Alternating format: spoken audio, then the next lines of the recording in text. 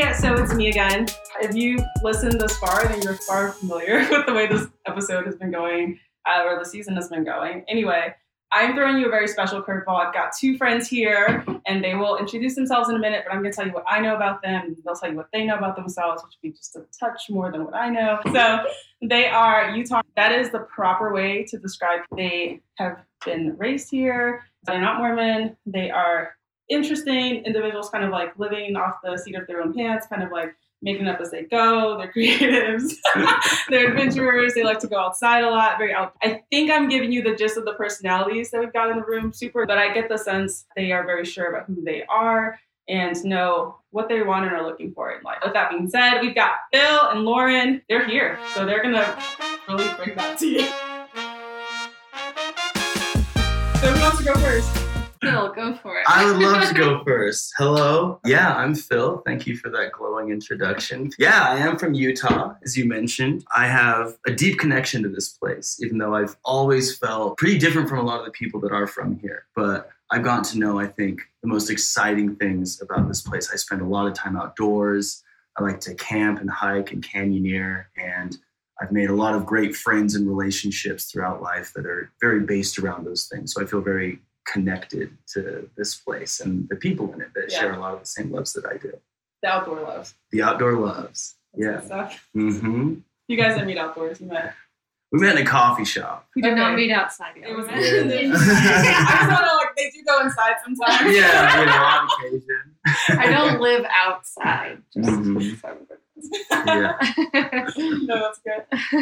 Oh, is it my turn? It's your turn. It's all over. I was born in California, but moved here very young. So yeah, I grew up here, and yeah, I think my love for Utah has developed over time. I think when I was younger, my family was not very outdoorsy or into what most people do here. So that was definitely like a learned thing as I got older. And so yeah, right now I am a strength and conditioning coach, and I taught yoga for a lot of years and have been kind of just like floating around, like not really knowing what I'm going to do. But that's kind of my general area has just been like health, wellness, exercise. That sort of thing. That's Yeah. cool. Wait, so did you guys know each other in Utah before adulthood?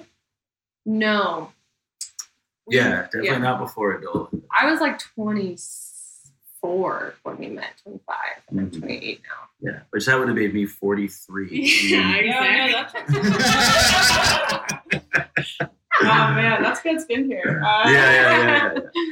To the audience out there, we are roughly the same age. Yeah. So, Roughly. a few Yeah. years apart. Few years.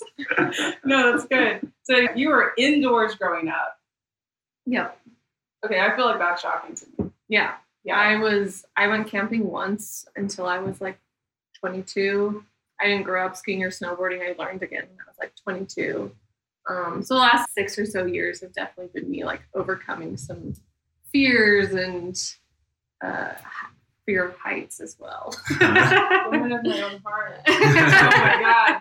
I left the concrete jungle and it has been, I'm still learning the ropes. Yeah. But it's cool. Yeah, no, it's so good. And you've just been outdoors. I've just been outdoors. I You grew were up. skating. Yeah, I was a skate kid. That was like my main identity when I was young. Poor insecure little Phil. His only way of relating to the world was being Wheels. a skateboarder. Yeah, on wheels at all times, baby. And yeah, I was a Boy Scout also from a really young age. So I just grew up like camping and stuff like forever. You didn't know this? No, not Eagle a Boy Scout. Scout. Yeah, Eagle I don't Scout. know if this is. Earned the Eagle I don't know Scout. if we have Eagle Scouts in New York. Oh. No, I don't It's, think we do. hard to get outside. No, walk me through it. So an Eagle Scout. Oh, it's great. Yeah, it was cool because something Lauren and I share is that neither of us grew up religious. We didn't grow up Mormon or anything. And so that, I think, in its own way set us apart from a lot of the people in our neighborhoods and like in the school system. Yeah, because how prevalent. So like there are folks, a lot of the people who are going to be listening are New Yorkers because hi. So I think there's a lot of assumptions about what it is to be from Utah. Yes. So I've learned slowly like how, but you guys were raised in it. So maybe help me understand like how, and help people listening understand a little bit just about how like that separates you just being non-religious and growing up here. For me, it just always felt like everybody knew, and while a lot of LDS people are very like sweet, nice, accepting, like it's always like there's always kind of this just like, you're not Mormon, you're not really like, you don't. So I lived in like Sandy, which is like a super suburby area here, like full of Mormons, and like me and my next door neighbors were like the two non-Mormon like Catholic families in the neighborhood. So you did have some religious reasons. I was raised like Catholic, but culturally no. Like, okay. Yeah. So I did. Yeah, it was just like always this thing that was there. You're not Mormon. And for me, it forced me to find more friends that weren't Mormon, which kind of were these people that were labeled like bad kids, like that would smoke weed or were skating or something. So I feel like it because you weren't even outside. Yeah, I played softball. Okay, so you were kind of okay. I was like in the dirt, but it was all very organized. Yeah, we were clumped with people who were also non-religious. They also happened to be categorized as like bad, just alternative types. And like you were in the same. Yeah, it's you get pigeonholed into these spaces that you don't even feel fully like you identify with. Yeah, that was always my experience from a really young age. Of I was a skateboarder. And I was non-religious, so I would swear, and in the eyes of all the kids, right? Yeah, can you fucking imagine? Just did it. You did the thing. Yeah, ring the bell. But then I was also very like academic, and so I was in all of the honors advanced classes that were mostly LDS kids, and so in their eyes, I was the devil reincarnate. I bet this guy's smoking weed all the time, and doing whatever. When in reality, I was like a behaved kid. Yeah. I just didn't fit in well with the LDS kids, but then I also didn't fit in really great with the people I would skate with either. Because when I wasn't skating, I was just like reading a bunch of books or doing school stuff and or like off with my fucking Boy Scout troop and camping and things. Yeah. Like I think from a young age there was this like strong theme of having no like real tribe. Of people that I belonged with and I felt understood and accepted me in a big way. And I think in a lot of ways that did lay the groundwork for me having a lot of skepticism of a lot of like commonly held cultural beliefs and just general ways of practicing stuff. And so at a young age, I was forced to question these things and figure out a lot of stuff for myself because a lot of people were sort of telling me I was doing it wrong from like all different directions. Yeah. So it sounds like you guys would both have grown up with a lot of like sensitivity about perception. So, like, how much do you care about how people see you? That's a good question. I think over time, that's kind of diminished. And I think that's also goes hand in hand with as I get older, as we get older, we start spending more time with people that, like, really accept us. And that kind of view of how we are getting older, you care less about what other people think. But then when you're around people that like really accept you and are great and loving, that also goes away as well, in my experience, for me. Yeah. And you felt that? Absolutely. Yeah, I had some like experiences in my own life that really led to me figuring out what was important and what wasn't. And just realizing that you have to do what makes you happy. And it's really silly to sit around and fret about how the world like is going to perceive what you're doing, or if you just have to do what makes you happy and what you think is like a positive contribution to everyone else like around you. And I think as long as you're doing those things and like you're doing the right stuff, and you can't spend a whole lot of time worried about like what some dum-dum on Twitter thinks about your lifestyle. You know? It's Twitter now. It'll be like holograms or something. Yeah. Soon they'll be able to project themselves into your living room to call you a dum-dum, which will be even harder. But, you have to find like a very aggressive mute form. You know what I mean? Like, I'm erasing you. Yeah, exactly. That's ridiculous. Oh, man. So this is not the first time you guys have had some. So naturally, like when you say to someone like, hi, my name is, I'm polyamorous, right? What does that do to a room? Like, but before we talk about like what that does to a room, like how did you get to say that to yourself? Like, when did you? For me, it was something I figured out painstakingly over. I had a series of serious relationships with people that were great, that I really cared for a lot. And within a pretty short amount of time, those relationships all began to end or fail for the same reasons. It was mostly like a me. That's what I figured out after a time. I was like, oh, this is a Phil problem, not a the other person problem. And so I spent a lot of time trying to sort that out. And after months of introspection and then like some outside research, that was the conclusion that I got to. It was like, oh, it's just like the monogamous relationship style doesn't make me happy. And it's not a sustainable way of being in relationships for me. And that's not a reflection on anyone that I had been with before, anyone I would be with in the future. Yeah. It's just there. Cool. Take it away. Take it away. For me, I come to the realization about polyamory. It was something that happened gradually over time. I had a really great opportunity to travel for a long period abroad. And while I was doing that, I was spending a lot of time thinking about relationships. Yeah. And the way that relationships had gone for me in the past, because I had dated a series of like really great people. And every time it seemed like those relationships would end pretty soon after they had started and for about the same reasons. And I realized that it was a me thing. It was, something that I was bringing to them that was causing that. And after a long period of just introspecting and talking to a lot of people, I came to understand that it was just the monogamous style of relationship was the thing that didn't work for me. And I was very put off to the idea of polyamory at first because just that word carries a lot of I think for a lot of people, negative association with it.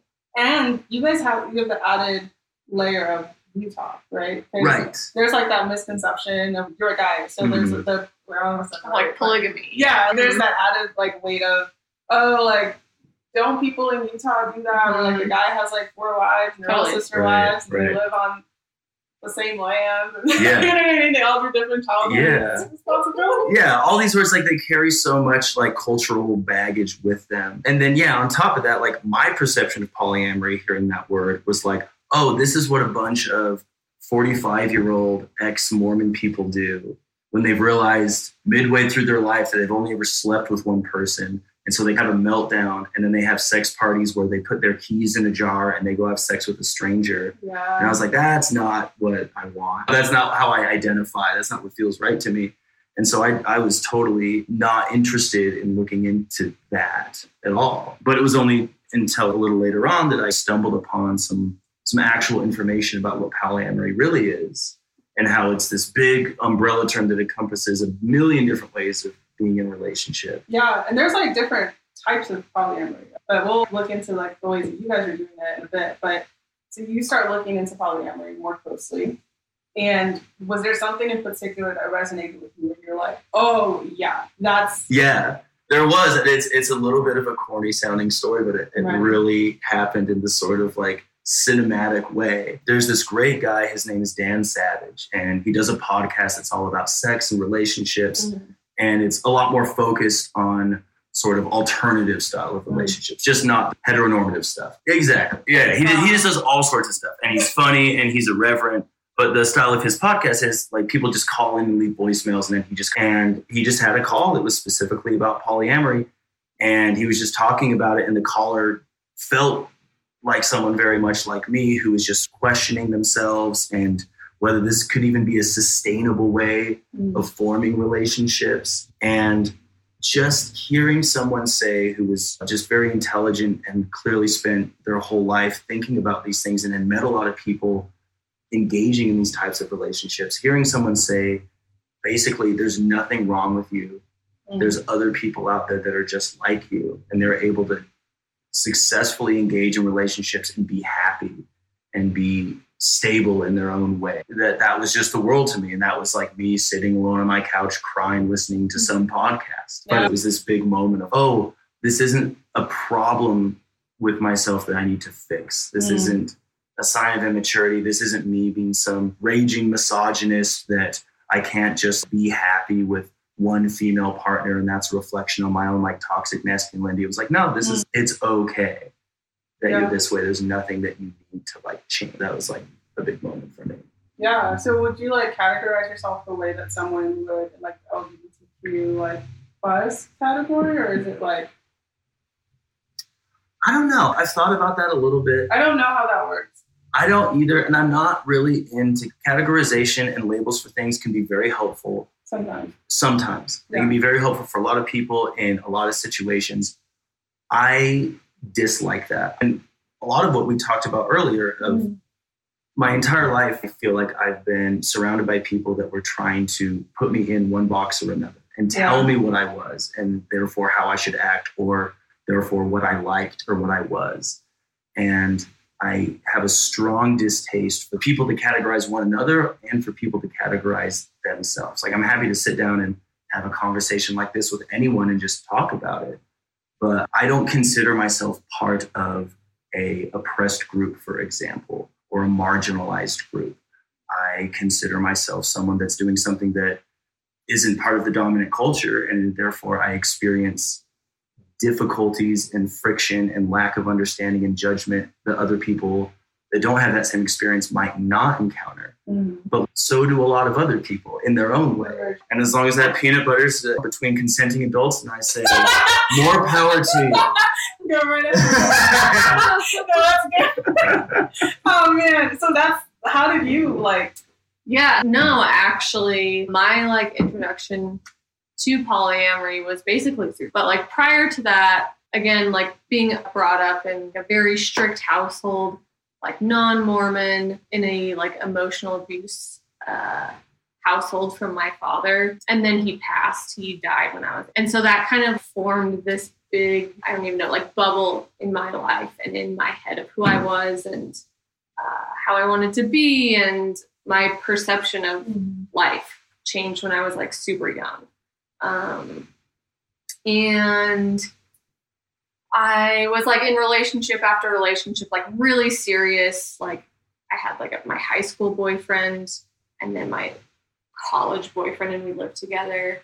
And during these boyfriends was cheating on them pretty regularly. And yeah, I got to a point in my very serious relationship with my boyfriend that I had when I actually met, where I was just I don't feel okay. I don't feel okay not dating people and not knowing what else is out there and who I am.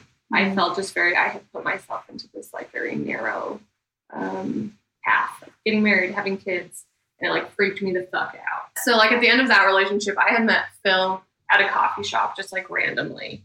And it was very whoa, whoa, this is crazy. Didn't even get each other's numbers. We just parted ways after that. But Utah, I stalked him. Oh, that's okay. I just kept showing up to that coffee shop and I was who the fuck is this guy? And then so after that, we had hung out. I had broken up with my boyfriend, moved out, started living on my own and started actually being myself.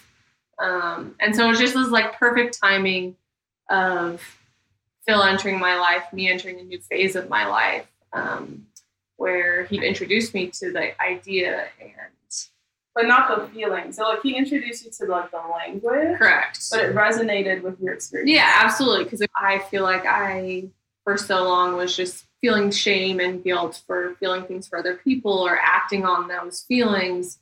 And hurting my partner or not telling my partner. And it all felt okay to me, deep down. So I'm not that worried about it. It feels okay, but societally it's bad. That's what it felt like. So that's why Okay, so that's why I felt it had to be a secret. So it's not you didn't really like keeping a secret. No, and I think that you never want to lie to a partner that you love. That sucks for sure. But so yeah, I felt all of those things leading up to me meeting Phil was just leading me there. I already felt a lot of those things. I already felt like I was in a much different space than most people and had kind of dealt with a lot more things than most people had at that age. So yeah, Phil introduced me to the idea. I was just discovering that anecdote I told about the crying on the couch listening to the podcast thing. Honestly, that had happened 7 days before or something. So you guys essentially were figuring this out together. Yeah. Yeah, in a big way, I think we were. I had just oh my God, I think this is the thing. And that's why within 15 minutes of me talking to this stranger in a coffee shop, we're already talking about polyamory, which like who the fuck does that? Right? Someone who's excited 7 days. Yeah, exactly. That's a lot of days. Right. No, but so you guys are talking, and then you decide you're going to start. Like, how did you start dating? Yeah, you found him in the coffee shop again. Yeah, I did. I found him. Tracked him down. Track you down.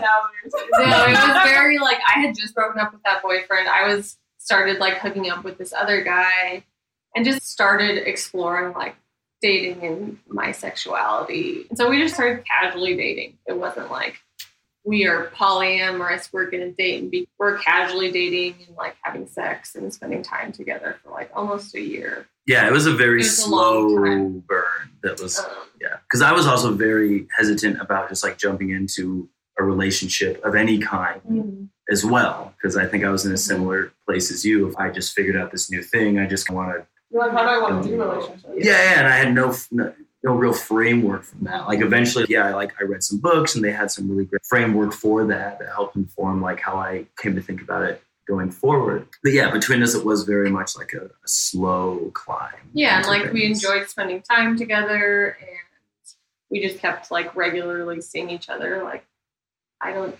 think I haven't seen you for like 3 days a week since I met you.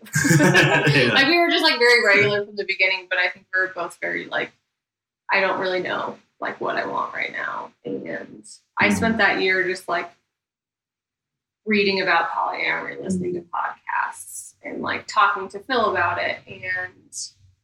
And eventually we got to a spot where I felt that like I wanted to do polyamory, but with a committed partner, with like a partner that felt more safe to me to do. And so that's like how that started, like a year after we started dating, after like many talks and just kind of like negotiating what that looked like. Yeah. And there's different styles of it. There's different like ways of like the point can kind of like fall. So like, how did you determine the style that worked for you both? And was it a bumpy road? Was it like how did you? I wouldn't call it smooth. I would call it an ever evolving. There you go. No, that's true. And that's what I so like admire about us and the relationship that we've built together is that it feels very authentic in the way that it has just evolved very organically over time. Like the way that it looks today is not how it looked 2 years ago. And the reasons it's evolved and how it's evolved are completely based in just how we mutually have arrived at what we think is the best thing for us and what feels right. Very much just going off of like, again, like a lot of talks and a lot of honesty and vulnerability with each other and just like intuition. There's some people that are like in the polyamory world that are just the people that have read every book and know every piece of jargon and all this stuff and have all the acronyms and cute little vocab words for everything. And that's fine. But I'm much more interested in just trying to understand myself and my partner and going about it that way rather than just picking up what some cool person on it recreate that. Yeah, and that's like the beautiful thing about polyamory.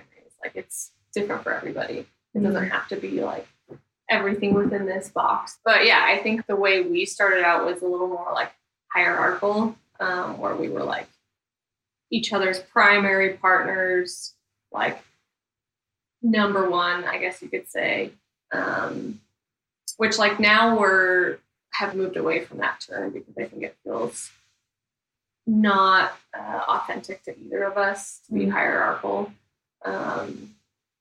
And so yeah, our dynamic has definitely shifted, but when we started, it was more like creating this safe bubble where like we knew each other were primary partners and that like nothing was going to change that. And then from there, we could grow into this more like flexible, more open, more fluid type of partnership. Yeah. Has that changed the dynamic with additional partners? Like what, like how? Yeah, like other people. Yeah. I don't know, man. Yeah. Well, like you throw additional there, it doesn't sound just like right. Like yeah, just like adds like partners back a bit. So yeah, has that just like the shift that you guys have made with does that trickle down? Have you felt a shift? Yeah, I think so. Because, yeah, like earlier on when it was more hierarchical, and by definition, we were each other's primaries, which also means by definition, anyone else that we meet or start to date are going to be secondary or subordinated, which, I don't know, like for a lot of people, I think that doesn't feel very nice. Some people like are looking for that and they're fine with it, and that's great. If you want to have just a more casual thing and you enjoy spending time with this person and can, develop an emotional connection, whatever, but you don't mind acknowledging that they're in like a primary or more committed than you relationship, that's great. And I think that's more common once you get into more spaces that have a lot of poly people in them. That's like a generally understood thing, and it's not so bad. But again, living in Utah, as much as like downtown Salt Lake is changing and liberalizing over time, the conservative traditional nature of shit is just in the air here, and everyone is subject to it. And so most people you meet have no idea what the hell polyamory even is. And so I think therefore also a lot of people would be uncomfortable with this idea of, okay, like we can date, but like I'm always going to be less important by definition than this other person. And also it never felt truly intuitive to me either, because in the same way that I wouldn't look at any of my like really close friends and want to rank them from 1 to 8, shout out MySpace, or just like a parent would never do that to their kids, say, who's your favorite kid? It doesn't make any sense for me to, or subordinate any like romantic partner that I'm involved with either. People are just different and interesting, and I care about them. And that was how we transition more into the style that we're doing now. And we're no less committed to each other and no less in love with each other. It's not like someone else could come along for either of us that would overshadow either one of us in our relationship and would run a risk of our relationship becoming less important or less committed to each other. Not at all. It's just now we're also leaving space for, wow, someone else might come along that we also develop really strong feelings for, that also rises to the level of the type of commitment and love we have for each other. And that's okay. It doesn't take away from the love and commitment we have for each other. If anything, it adds to it, which kind of can sound unintuitive for a lot of people, but that has absolutely been the experience. No, certainly. So Phil was the first polyamorous person I've met, and then obviously you the second, because here we are. You know what I mean? And so like we met at a bar, and I like didn't know a ton about the only other somewhat monogamish people that I like really listen to. Jerry Brady doesn't know me, but I love him. And if he ever heard this podcast, I would scream. I don't know what I would do. I just let me know if you hear me. But him and his wife, they are in an open marriage, and I told you about them because I really was like, oh yeah, I've been listening to Jerry talk about this, and it really works for them, where they're married to each other, but they still see other people, but they bring back whatever they experience on outside relationships into their like primary relationship, which didn't sound like the style that you guys were describing, but it sounds like that maybe it was like how it started, and then it kind of was like evolved. But he just felt like there were certain things that different relationships brought out of him, and she thought the same, that she could explore aspects of herself with other people more fully. And it made it easier for them to be like more transparent in the space that they were like growing together, because someone was like able to validate something that was like more true. Okay, maybe yes. Yeah. I'm asking the right people. Yes. Yeah. Yes, you do. Just can you maybe like help break down that experience, I guess? Like, if you feel like you relate to parts of it, if there's some of them, no, it's not like us, but it's them. Yeah, I think there's quite a few people, I'm just full disclosure, who already know this episode is being recorded. And I'm trying to get to like more like the nitty gritty. It's not so much to be nosy, but I think for people who like are genuinely wondering, does this fit me? I think for them to get a sense of like more like practically like what does the journey look like? What are the parts that may be like cleaner, or what are like not as, because I think they're trying to figure out like where they fit, if they fit. I think it's an important thing to remark on that like Phil and I do polyamory differently.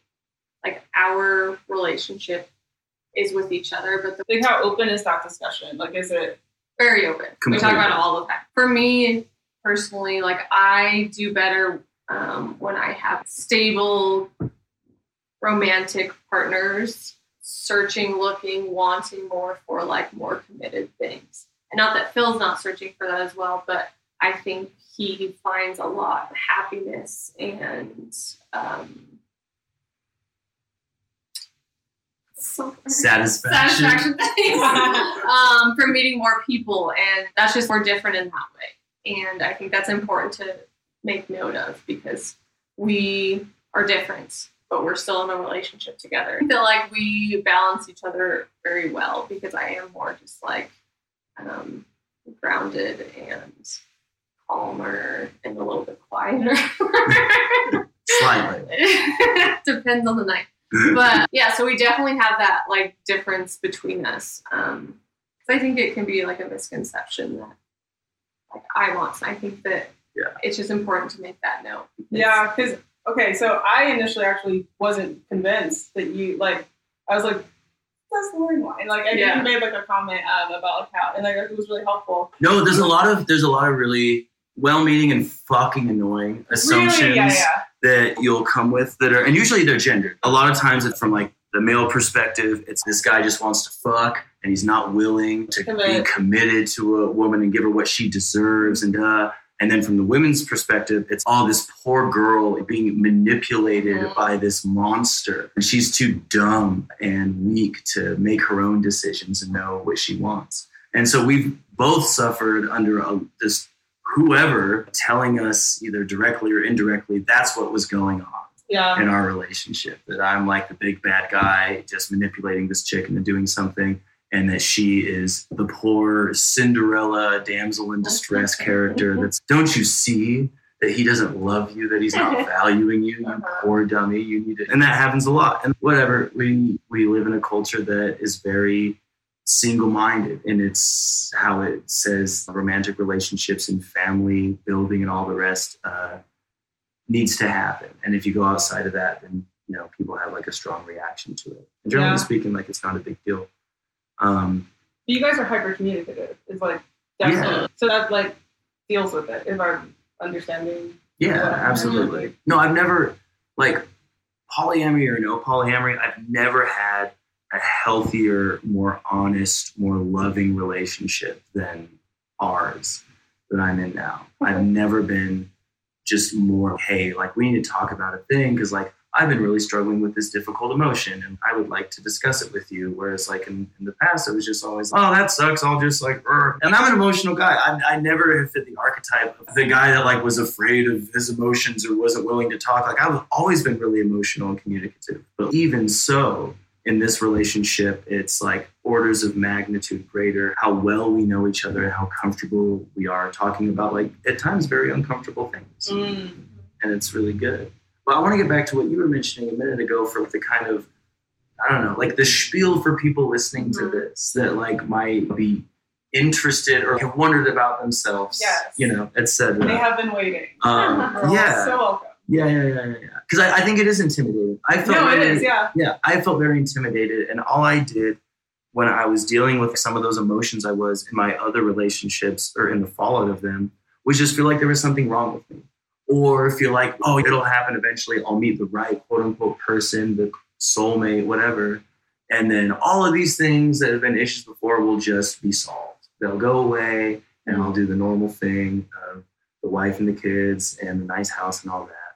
And for a lot of people, that's great. And I think that's great. I think a negative perception about some people that are poly is that they look down upon traditional relationships or marriage or any of that. And I don't. I think that's great. And I think it works for a lot of people. And I think that's awesome. And I would never judge anyone negatively or suggest that they need to be living their lives a different way if they're happy. My suggestion would be is that there is a non-zero amount of people out there that are like me and like Lauren that might do better in relationships that are structured a little bit differently. Right. And that could be as small of a difference as the monogamish couple that you mentioned earlier that are in like a very committed marriage. And maybe they have a very set of rules for 3 times a year. We have made the decision that we can stray outside of that marriage, whether it's sexually, emotionally, whatever. And it's with these set people and we like approve of them, or it's together as a couple we're doing this. There's that style. 99% of the time we're together in our relationship and that's how it works. And then you have way on the other end of the spectrum where it's like, we have got to find a plot of land for our commune in the desert for us and our 10 partners to live into. And I think they're all great. Yeah. And I just think it's been my experience since Lauren and I have started dating, which pretty much is the same time that I started being polyamorous for real. It has been surprising and interesting how many people I talk to that once we dig down into it a little, when I just describe my general feelings of, yeah, like I'll be in a relationship with someone. She was so great. I was so sexually attracted to her. She was emotionally intelligent and lovely. We enjoy spending time together. And like, man, 3 or 4 months went by and I was just really struggling in maintaining interest in her sexually. And I started looking at a lot of other people in that way. Ooh, okay, so that's interesting because curious about your experiences here. Mm-hmm. Do you find that it helps you maintain interest to have multiple partners? Do you feel like it increases your connection, or does it like? Yeah, it does. And I think our connection is always like maintained at a baseline. But when you do experience somebody else sexually or whatever, I think you have like this different perception of like your partner, like how I feel about Phil, like when I'm with somebody else. It's like, that person's great. I had such a good time with them and I cherish that so much. And when I come back to Phil, it's, oh, Phil's fucking amazing. These are all the things I love about Phil. Just like reignites how I feel about him. Not that that's what we need to feel ignited. No, I heard an episode actually from the same podcast. I will meet him one day, you guys. It's going to be great. But I think they were talking about how like they're so literally are just different. So that's like how he was like expressing it. And he talked about how, because his father was like until he wasn't. And so they talked about how that informed his decision to have like an open marriage. And so like, I was just curious about like your experiences with that, because it sounds... Absolutely take that energy that you had with someone else home to your partner, and it enriches it. It improves your appreciation and excitement for your partner. Yeah. So what do you guys bring back to the partners that are not like... Hopefully the same exact thing, honestly. Like, and I think that's what we've been trying to describe is there is no like bright line that separates the way the person that I am with Lauren versus the person that I am with someone else. And actually, I'm glad you brought up that question because I feel like we've spent a lot of time just addressing the sexuality aspect. Yeah, all of it. No, but what has been just as important a part of being polyamorous for me as like the sexual nature of it is stuff that has nothing at all to do with sexual. I used to do this thing in relationships where I would just need to try and make my partner be into this perfect person in my head. Okay. This idea of I like to snowboard and I like to camp and I like to read, but then I also like have a unique taste of music and I need my partner to fulfill all of those things with me. I need them to appreciate those things about me. And I met this great girl and she checks like a lot of these boxes, but it's like, but she doesn't really like to camp. Oops, I guess we can't date, or I guess it's not going to work out ultimately because I need someone who likes to hike and camp and canyoneer and stuff as much as I do. And the amazing thing about this style of relationship, it allows you to totally relax on all that and not have to force your partner to be your everything. Because they can just be what they are. Mm-hmm. Yeah. And then Laura and I share so many of the same interests and activities together, but we don't share all of them. For example, Lauren likes to paint, and she's been painting a lot more lately. I despise painting, and I'm bad at it, and I don't like doing it. And she could meet someone that was also very artistic, and that's something they could share together. And then she would be able to get that part of herself fed and nourished with someone else in that setting.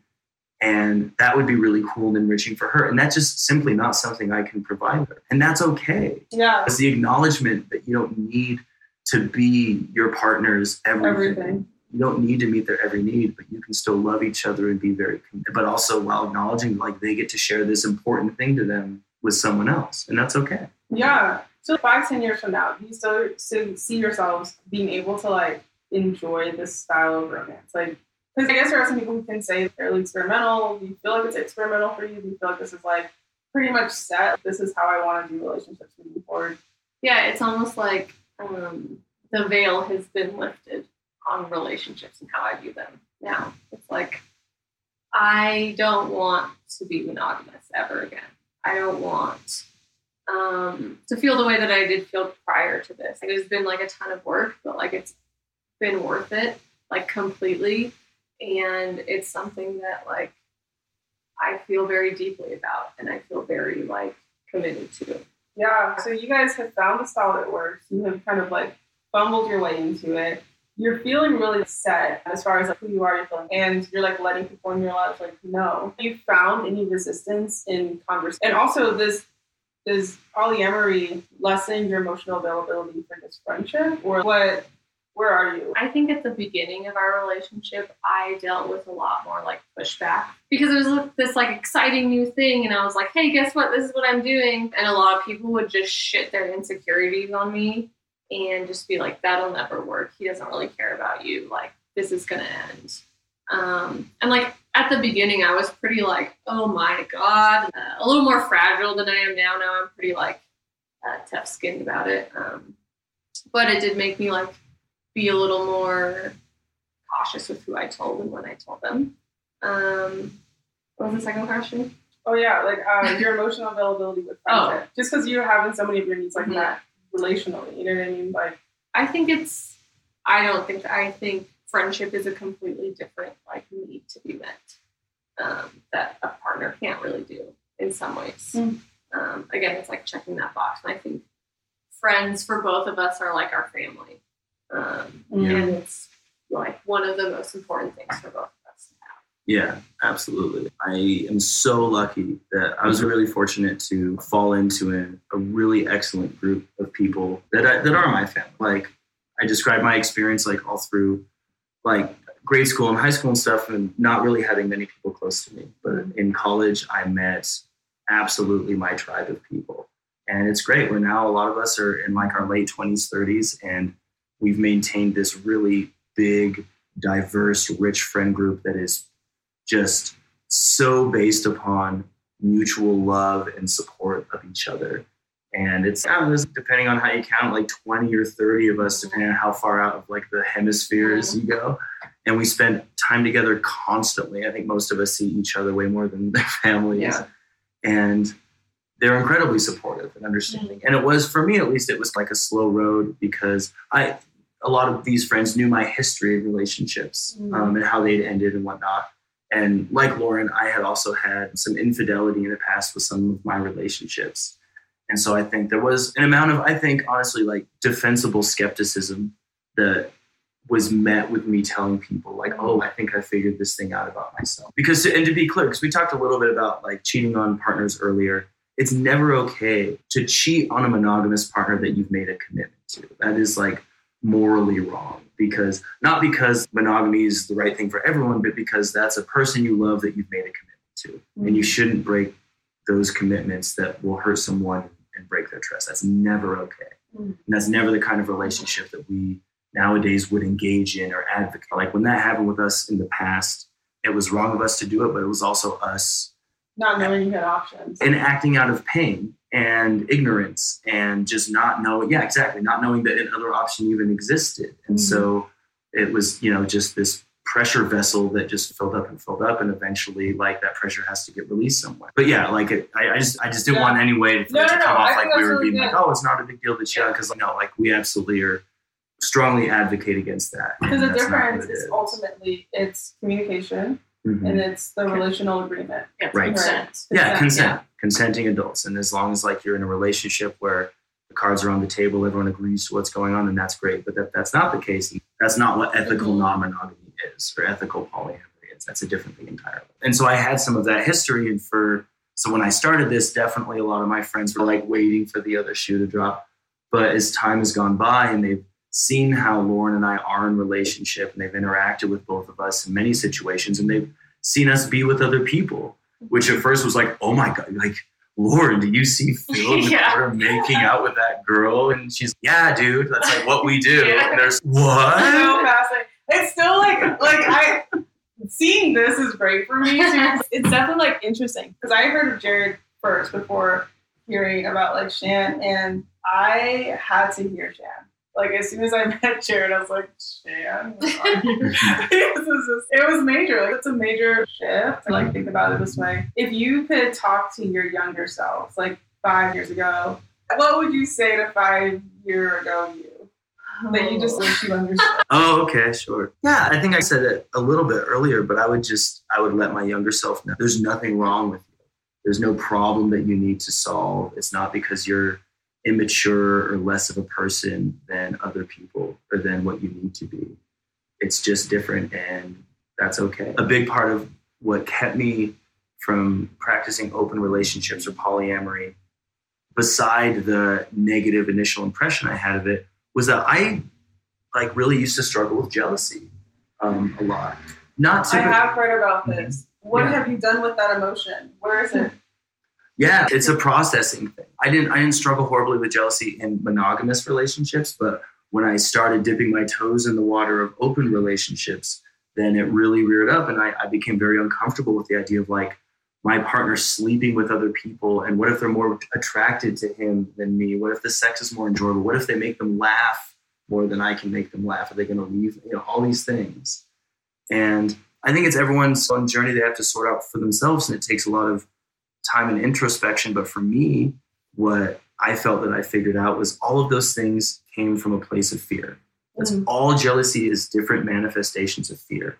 Fear that you're not enough, fear that you're not someone that deserves to be loved, the belief that why would anyone pick you over someone else because you don't feel like you're very worthwhile when compared to other people. And then it's also trust for your partner. You really have to trust your partner and trust what they tell you when they say they do love you and that you are worthwhile. And I think if you can spend the time getting to the bottom of those things and talking with your partner, that's how you overcome those emotions. For me. Really good. Please. Yeah. The jealousy question or do we do both?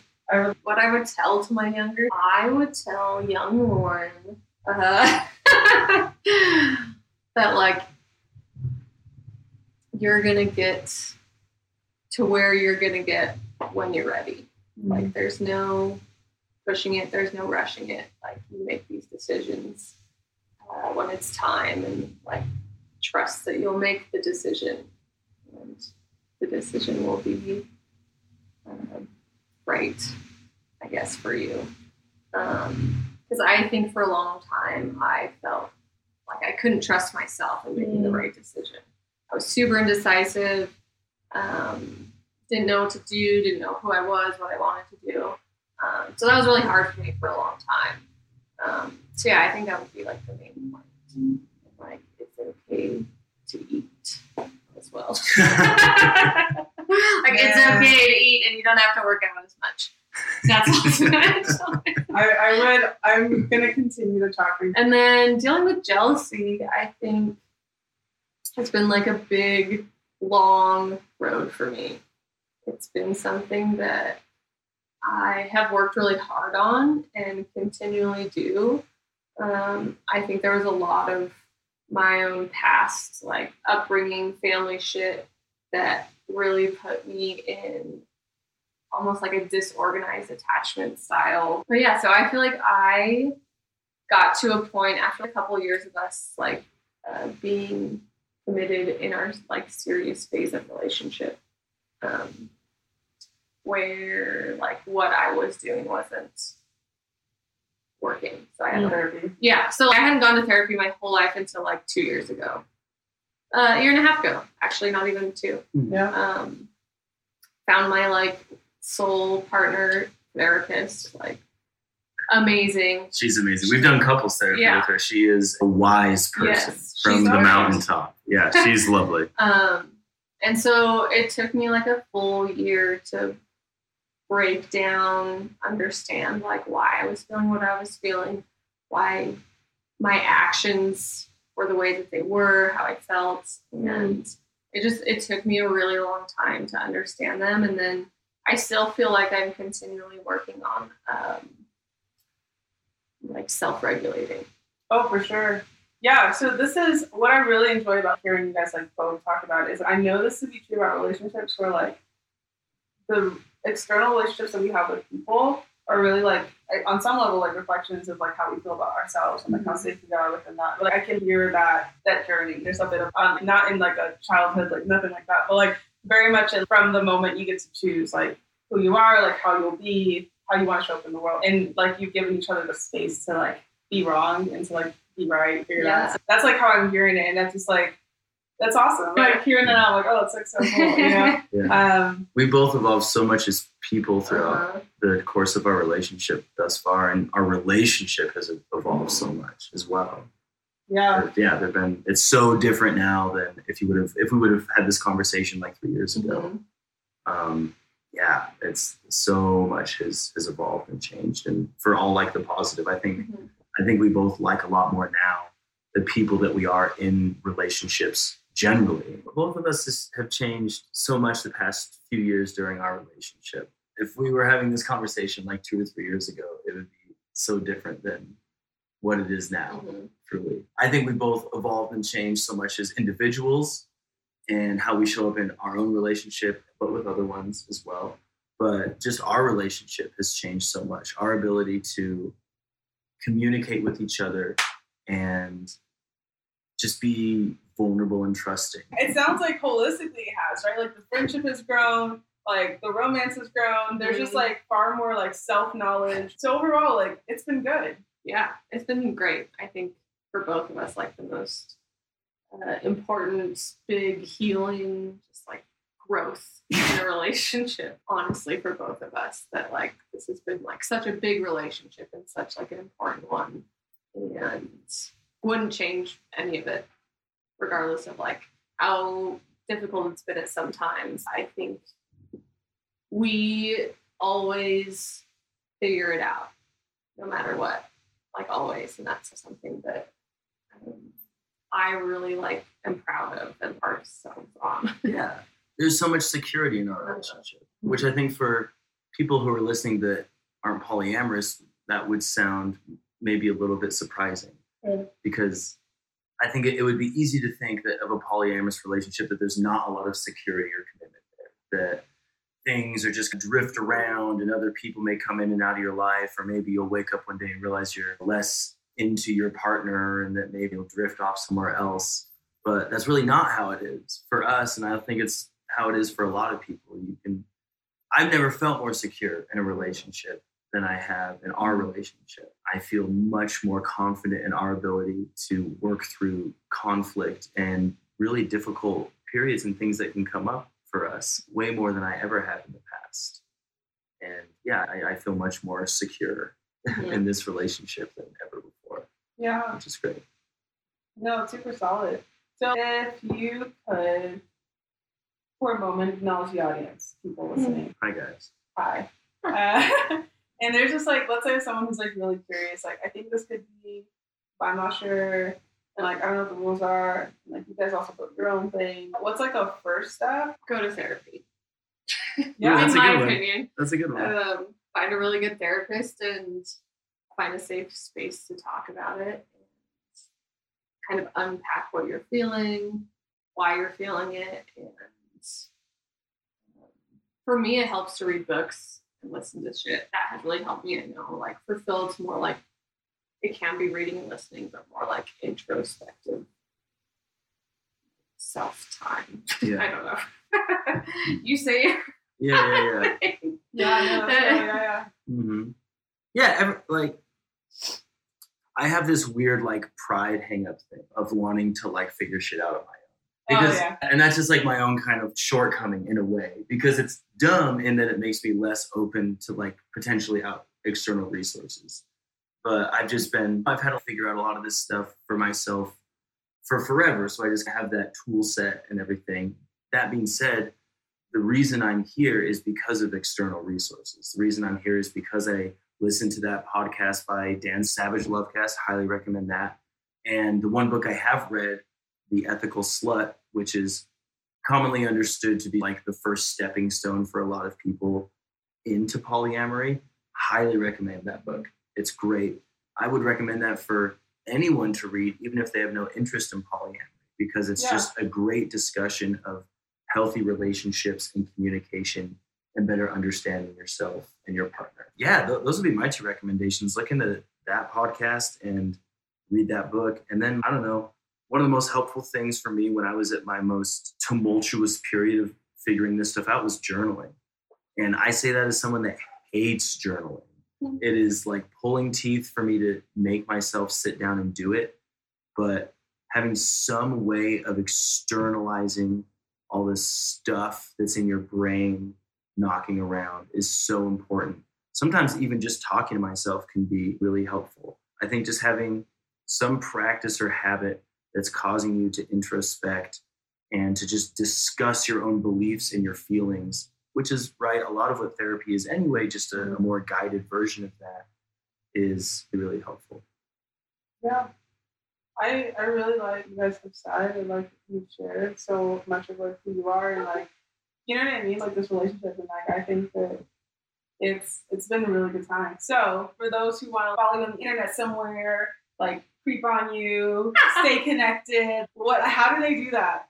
Do they go to a coffee shop? Do they sit around on the same table? Like, you know, like how do they come to Utah? Like what are their next steps? I have an Instagram. It's not like super cool or like business, or it's just like kind of a lame Instagram, but it's at Lotambo, Lotambo. Lotambo. Yeah, that's me. I'm not that cool. Cool. It's like Very the cool. whole day I've just only been growing in my time. Like, very cool. Yeah, neither of us are really social media guys. Like, I have an Instagram. I don't think I've posted on it like a year and a half.